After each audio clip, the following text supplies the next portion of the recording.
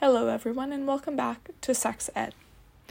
I'm again your host Lily Raposa, and thank you for joining me for this episode where we will discuss technology and media relating to sexual education, as well as adolescent sexuality and development of identity and how it relates to how we should approach sexual education classes.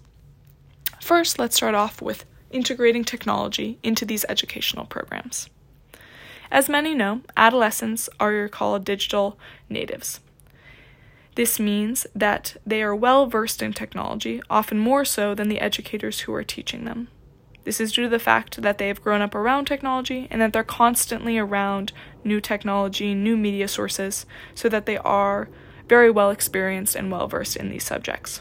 For example, a study from 2015 by Pew Research Center highlights adolescent technology use, showing that 87% of surveyed adolescents had access to a computer, and 73% of adolescents surveyed had access to a smartphone.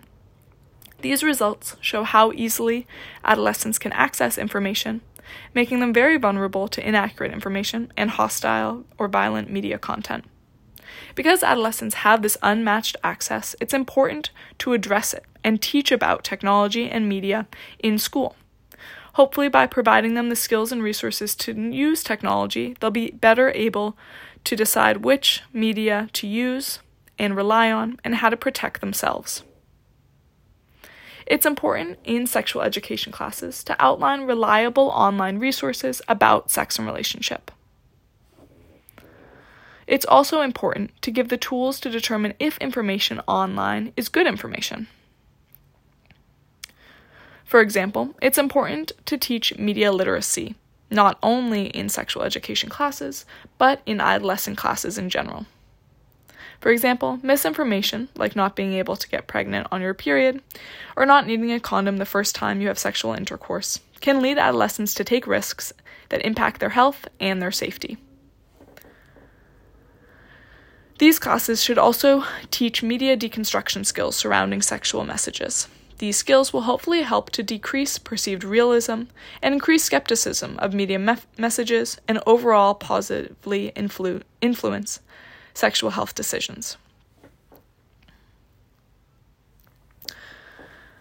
Some good resources that students can be pointed to by their educators and other adults can be resources like anonymous texting resources on Planned Parenthood, where adolescents have the option to text an experienced or medical individual to ask questions relating to sexual health, relationships, violence, or consent, but be able to do it in an anonymous platform so that they feel comfortable speaking to someone else.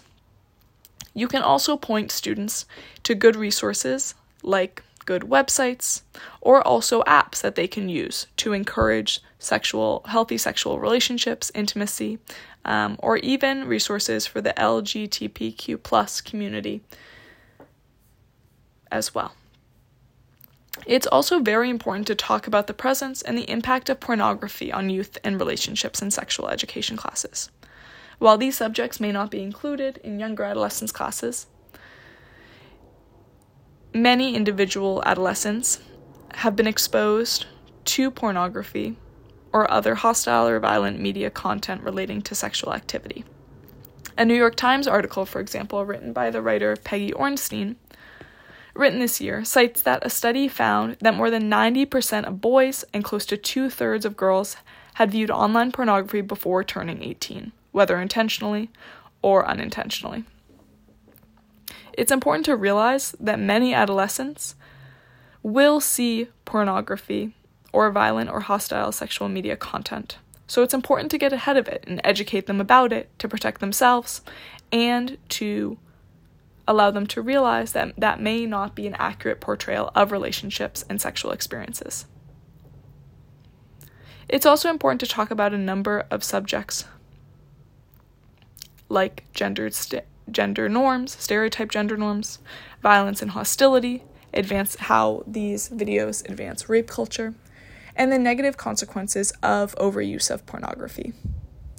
By addressing these subjects, which are relating to pornography usage and media content, you can hopefully allow students or encourage students to realize that their own sexual relationships and identities may not match what is portrayed in these videos and media content.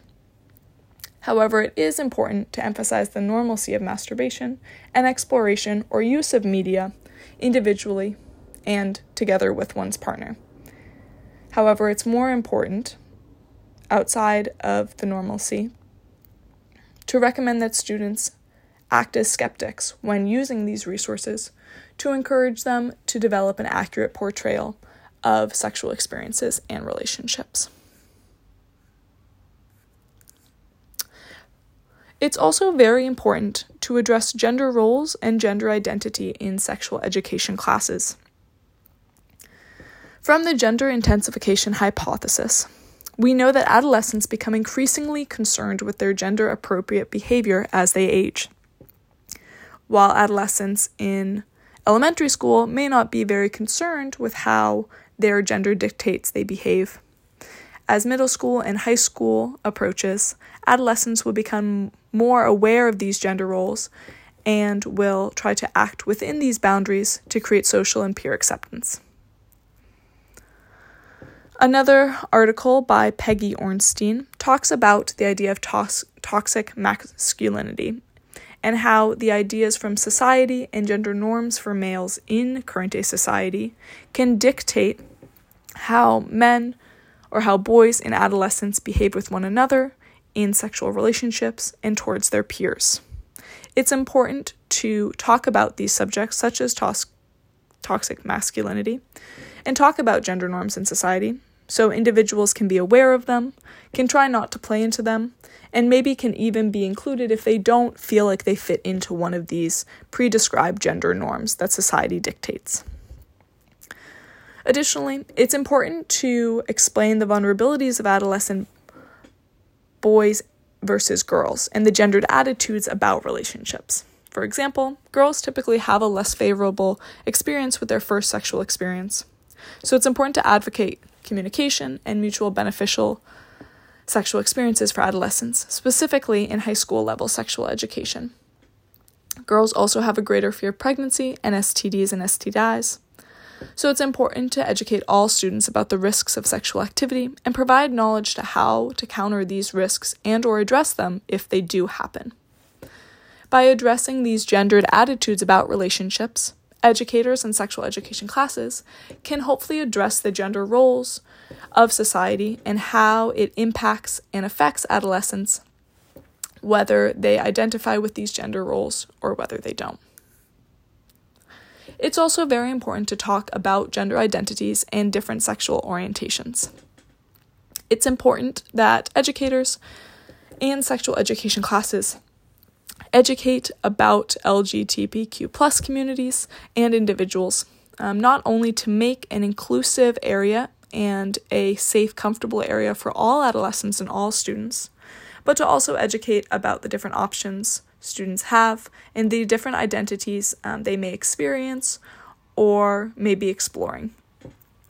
While there has been increasing recognition of the LGBTQ+ community among adolescents in recent years, these identities remain stigmatized and are not educated in many schools.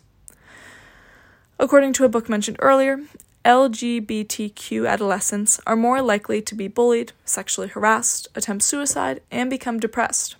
In order to address this stressful and difficult time in adolescents' lives, educators, specifically who educate about sexual education, should provide a safe space for these youth members, should very firmly discourage bullying and harassment, and should provide resources for students of different sexual orientations and different gender identities to make sure that they have resources to utilize and feel included and accepted in their environments. Thank you for joining us on our discussion today relating to sexuality, gender roles, and gender identity, as well as the use of technology and media and its importance in a comprehensive sex ed approach to education.